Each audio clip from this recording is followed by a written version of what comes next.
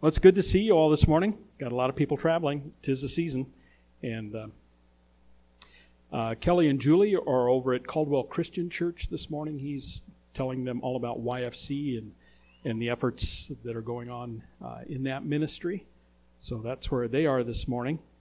Yesterday, Kelly and I gave away 21 bikes over at the Caldwell Family Fun Day, and we want to thank Ernie and Candy for helping us out. We loaded up as much as we could, and we still were going to have to make a second trip, but Candy was here for the craft day, and she and Ernie helped us get the rest of the bikes over there, so they were part of that effort too. So we gave away 21 bikes, and then we took requests for another 43. So, and the great thing is we have more than enough bikes to fill them. But a lot of the requests came with the same comment. Times are hard in our family. My kids would love a bike. We can't afford it, So it's been one of those projects with Canyon County Juvenile Probation that's been a good thing at the right time, and it's helped a lot of families. Sometime this summer, we're probably going to surpass 800 or 900 bikes that we've given away so far in the last 5 years. So it's amazing. And when you think that we take a discarded or unused bike, it goes through the hands of a kid that's gotten involved in the criminal justice system. The judge doesn't want to incarcerate them, so they're involved in this project of restoring and rehabbing bicycles that they can then pass along to families that are in need. I mean, it's a win-win-win kind of redemption story. And we're all fond of redemption stories, aren't we? We are redemption stories. We're going to keep talking about being a disciple, and we're going to swerve in a little bit different direction this morning. And I was pondering this during Sunday school class when I wasn't listening to Dr. Bruce, and I thought, this is the kind of sermon that I just used to hate. As soon as the speaker would begin, I would think, where's the door? This isn't for me. And you usually think those things when it is precisely for you and precisely something that you need to deal with. So I stand here this morning ready to go. I mean, this has been such a formative thing in my own life, and it's a formative thing in the lives of disciples. So we'll dive right in. Aristotle held that there were 3 basic human activities. There was theora, poiesis, and praxis. And in plain speaking English, it's thinking, making, and doing.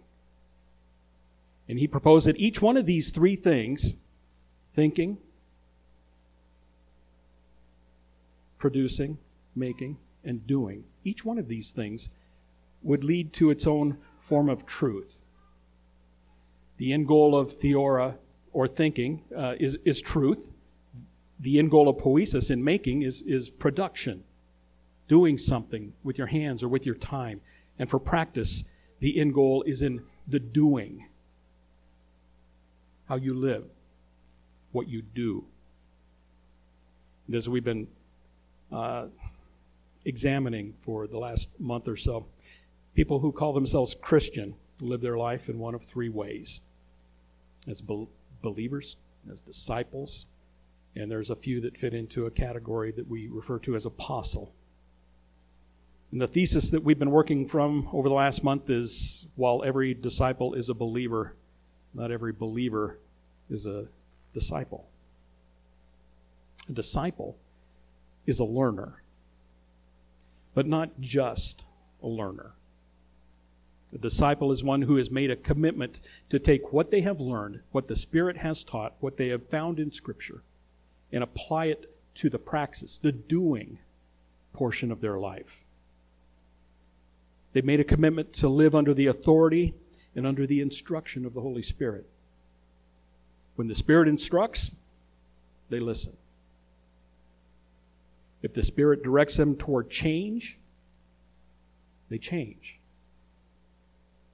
If the Spirit calls them towards sacrifice or generosity, they willingly comply. If patience is required, they wait. And these are all things that we would love to think that we are able to do perfectly, but we're not perfect, are we? The heart of a disciple, though, is to honor God in what they do, what they say, in their praxis, in their doing. I got a text from Marianne Schleer earlier this week, and I asked if I could quote from it. And the comment at the end of the text was, "Serving God is not easy, is it?" Sometimes it isn't. But it's always for our good.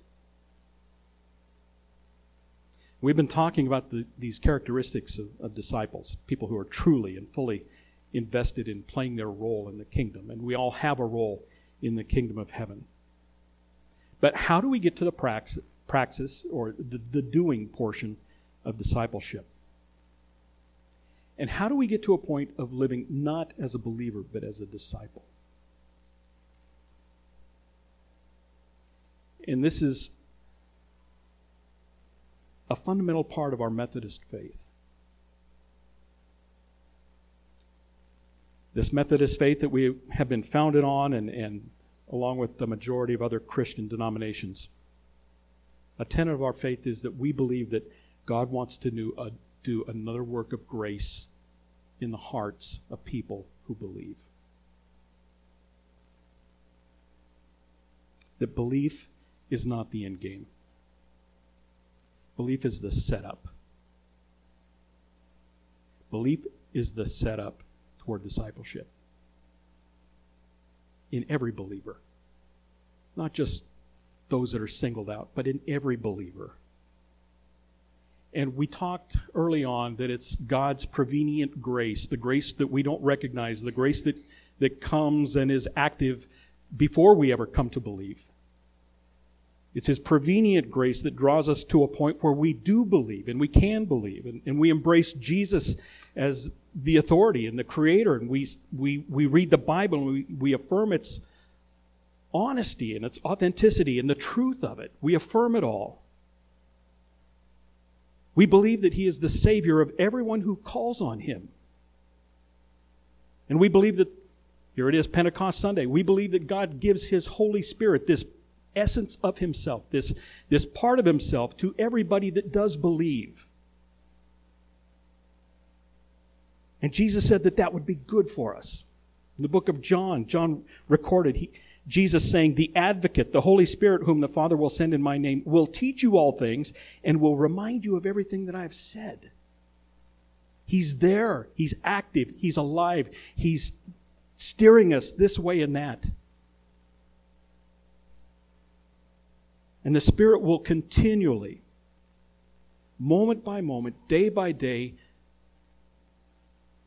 heartbeat by heartbeat, breath by breath, the Spirit will continually point you in the direction of a confrontation.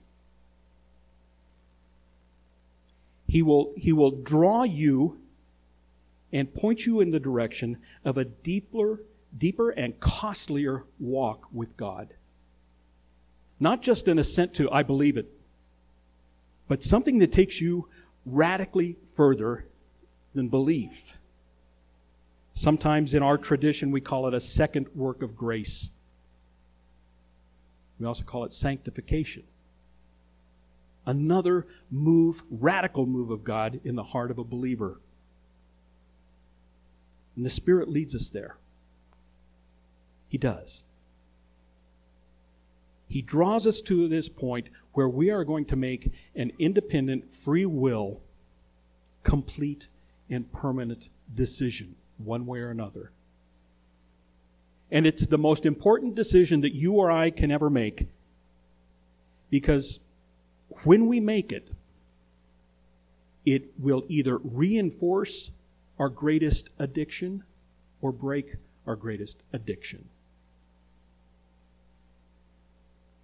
When we first come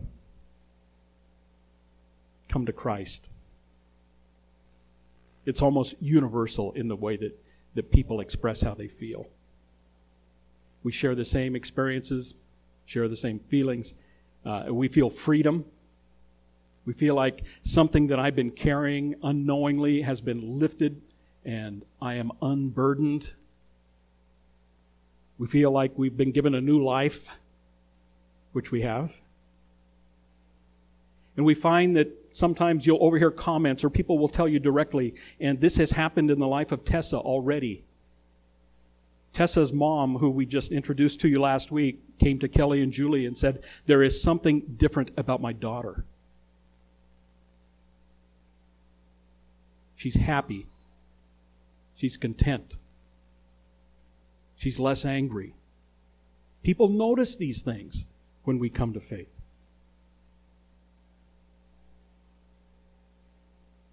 We find that people are noticing these changes within us, sometimes without us even talking about it. We find that the Holy Spirit is working on us, and all of a sudden we are giving up things. We are giving up bad habits because we just don't desire them anymore. And the Holy Spirit will draw us toward things that have more value, and all of a sudden we have a hunger for that. He will enrich us and enrich our lives. And all of these things are good, and they are for our benefit and for our encouragement. Yet there lingers this addiction in our heart. And it's an addiction that's different than any other addiction. We're addicted to control.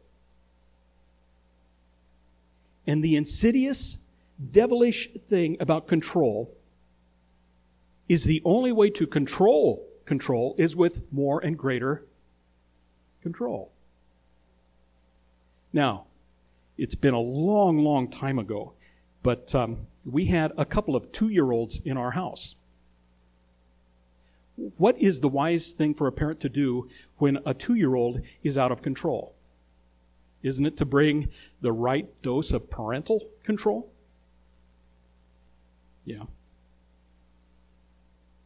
And I remember growing up, and some of you remember this much better than I do, during the Cold War.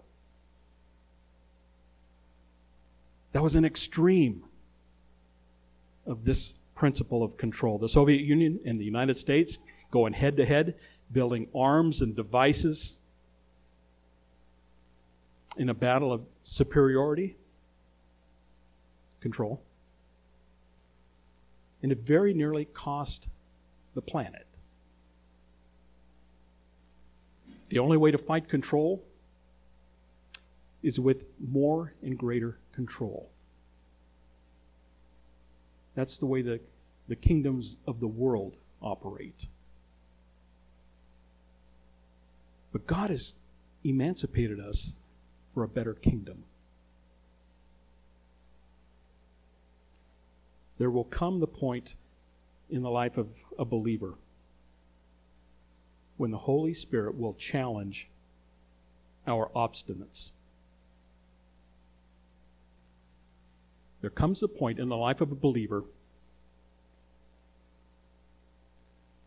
when the Holy Spirit will directly confront us over our desire to have control. Have any of you experienced that? Yeah. It's a little uncomfortable. We find ourselves in this stare down with the Holy Spirit. And the question between us is, okay, who's in charge? Who's in control here? When the Spirit tells us one thing and we do something else, or we pretend we didn't hear Him clearly, or we ask for clarification, or we procrastinate, or we just simply belligerently won't do what He asks us to do, the Spirit is going to challenge us. He'll challenge our obstinance and this lingering addiction that we have to control, to writing our own story. And this beautiful second work of grace that we call sanctification is God's desire to purify our will, to break the addiction of control, and to bring my heart and my will and my spirit into alignment with His Spirit and His kingdom. The kingdoms of the world, it's all about one control over another. Kingdom of heaven is God's in control and I submit. I'll do what I'm asked to do. That's the doing, the praxis of discipleship. And God calls us to a point of transformation. And I've seen in some people that it is immediate. They will get up from an altar and all of a sudden their life is on a completely different trajectory. But for most of us, it is a day-by-day, ongoing walk with the Lord. It is a continual position of listening and anticipating what God would do through us if we were to listen and obey. It's that simple. And we don't do it perfectly. We would love to do it perfectly. We would love to honor God with every decision that we make. But sometimes we fail. And His grace will continue to carry us. And the Holy Spirit doesn't abandon us. No, He gently guides us back to the path that we should walk. Are we listening? God wants to lead, and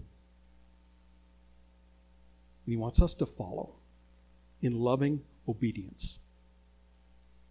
I've often mentioned, you know how beautiful it is for you see a parent and a child. The parent asks the child to do something, and the child immediately complies. It is such a loving thing, and it kind of gives you these warm feelings of, oh yeah, in a perfect world, that's the way it would be.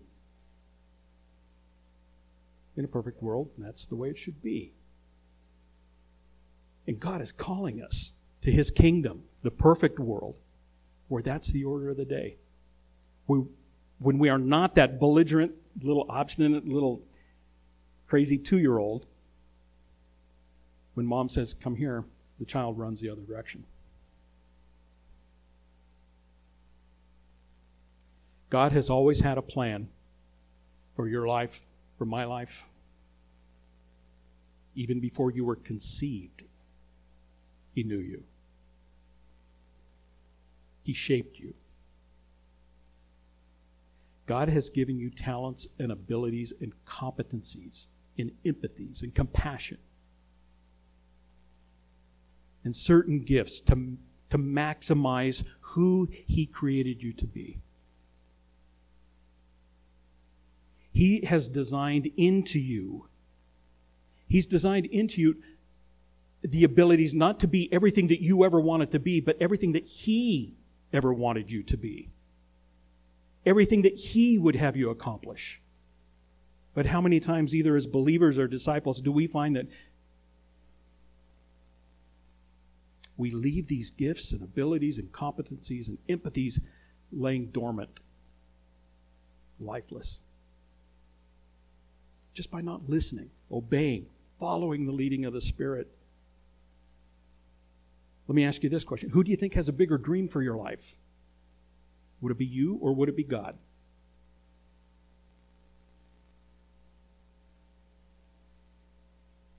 There are talents and abilities, and there is a kingdom-sized impact lying latent in you and me. It's ours for the taking if we would trust and obey. Yet, oftentimes we find that we are stubbornly clinging to the fantasy that my control is the best way forward. That me writing the story of my life is better than God writing the story of my life. And we can handle it. But of course we're in denial because of course we're addicts to control.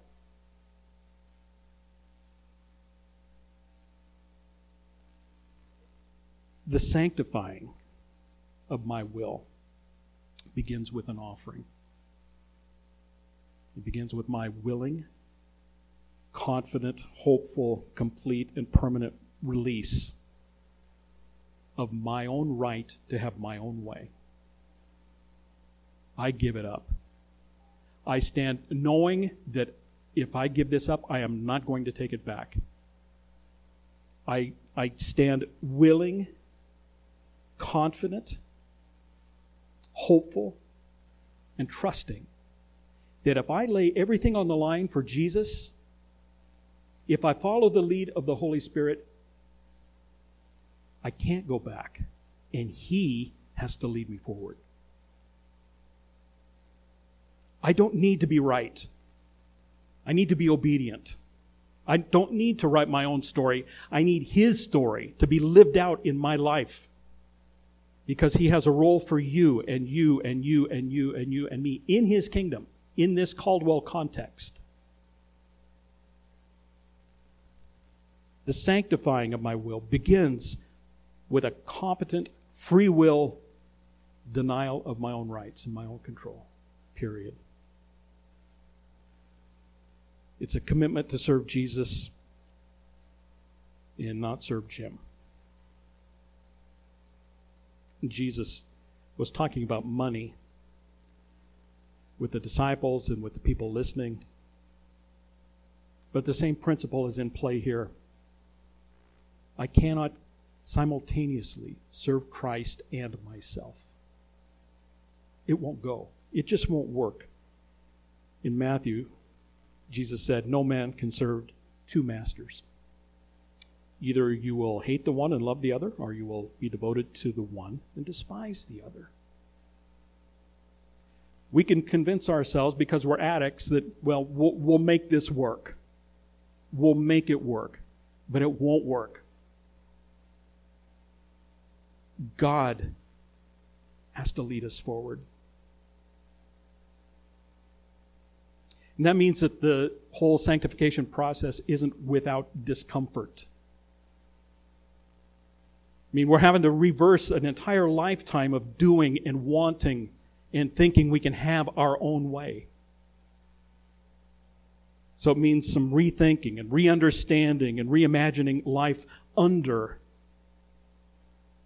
not just guided by, but under the authority of the Holy Spirit and His guidance. And I think this is fascinating to me. The question that defines success or failure for a believer is, am I believing the right things about Christ? But for a disciple, the question that defines success or failure is now, am I living life in obedience to God's call and His leadership? For a believer, it's, am I believing the right thing? For a disciple, am I living the right way, in a way that glorifies God, that maximizes what He wants to do in His kingdom through me? Am I looking to His guidance on a daily basis? Do I check with Him first before I make a decision?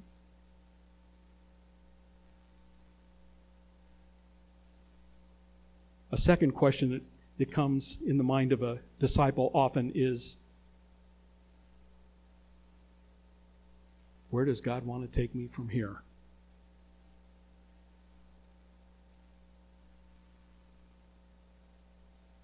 Nothing will light up your world like that question. Where does God want to take me from here? If I'm obedient, where would God like to take me? Where would He like me to plug in? Where would He like to use me? Where would He like to see my life have impact? Where would He like me to build friendships and relationships that lead to a trusted conversation where I can explain who Jesus is and what He means to me and how He's their hope? C.S. Lewis has this fabulous portion in Mere Christianity where he's talking about this whole idea of rethinking and reimagining and rewiring the way that a disciple lives. He says, imagine yourself as a living house. Doug Johnson, you are a living house. God comes in to rebuild the house. At first, perhaps you can understand what he is doing. He is getting the drains right, and stopping the leaks in the roof, and so on. You knew those jobs needed doing, and so you are not surprised. But presently he starts knocking the house about in a way that hurts abominably and does not seem to make any sense. What on earth is he up to?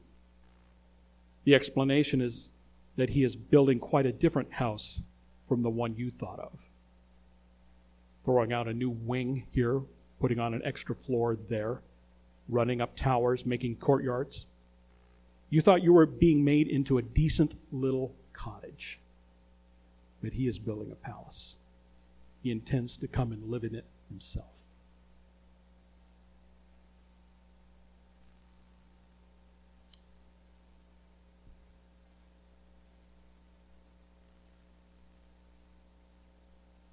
You thought you were content being made into a decent little cottage. His intent is to make you into a palace. Not for our glory, for his. He intends to come and live in it himself. What's his second work of grace meant to accomplish? More than we will ever know.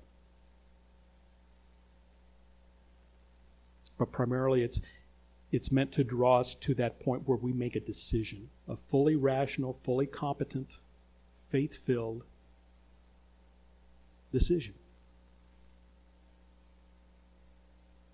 To live your life by the direction of the Holy Spirit.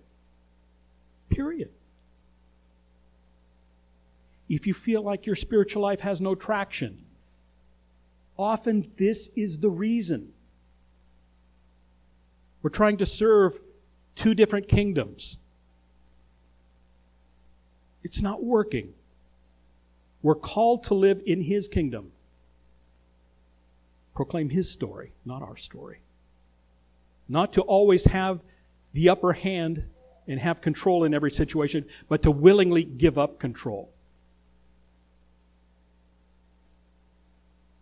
Paul, in the book of Ephesians, writes these words of benediction at the end of chapter 3.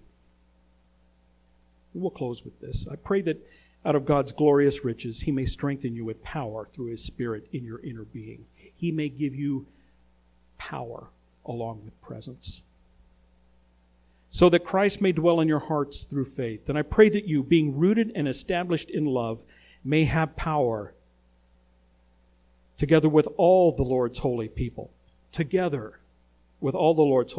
grasp how wide and long and high and deep is the love of Christ.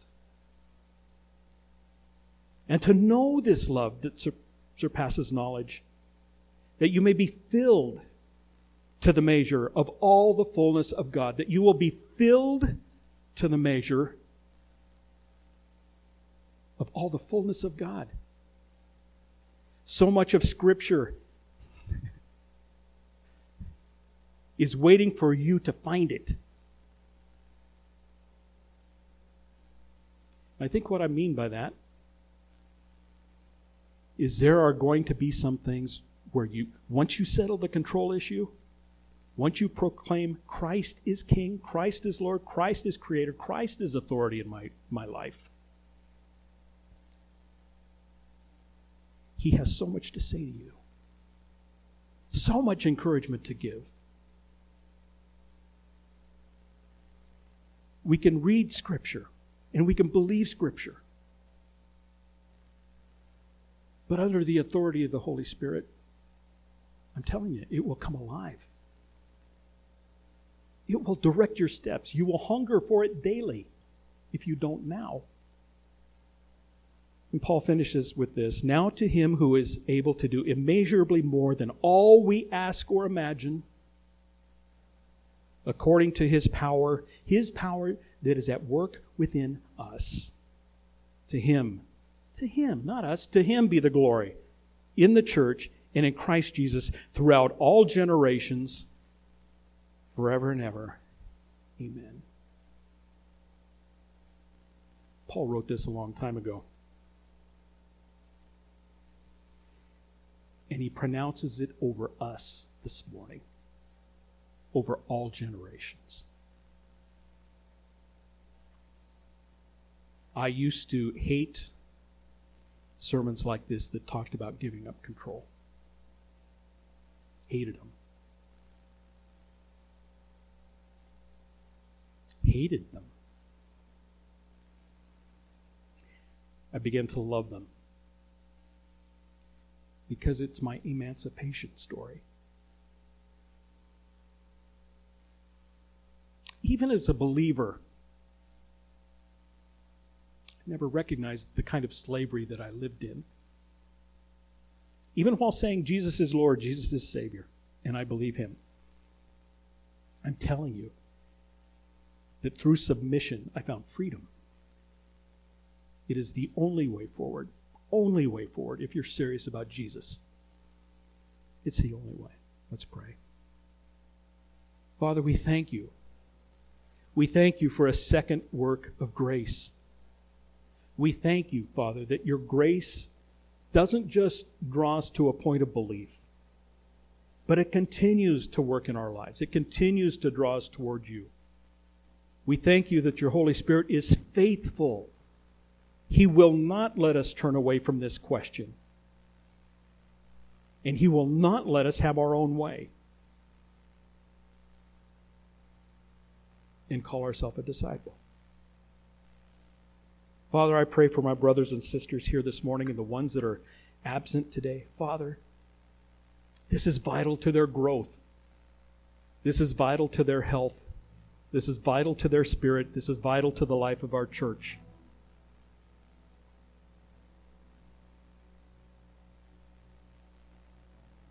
We want to know you. We want to know the fullness of you. Father, as a pastor, I want to see the potential lying within each person maximized for your kingdom, where we labor together.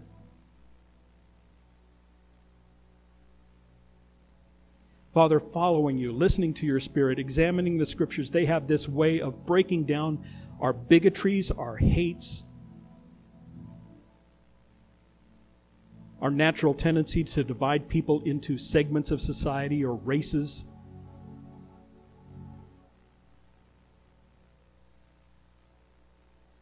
Father, may your Spirit be at work. May He be convicting. May He never let us go. Never let us go until we come to that point of full surrender to you. God, we thank you for this beautiful morning. We thank you, Father, that you instituted the church. Father, help us to do better at being church. Help us to be better at being witnesses to what Christ can do. We ask for your favor here this morning, Father, and we know that we have it. As we come to this table, it's just another example of how much you love us, how much you want to draw us closer, and the cost and the sacrifice that it took to make it so. So, Father, as we take the bread and drink from the cup, may we again celebrate and treasure the moment. May we realize what it cost. And may we leave this morning, Father, refreshed and renewed. We thank you for all these good gifts, Father. We pray this in the name of Jesus. Amen.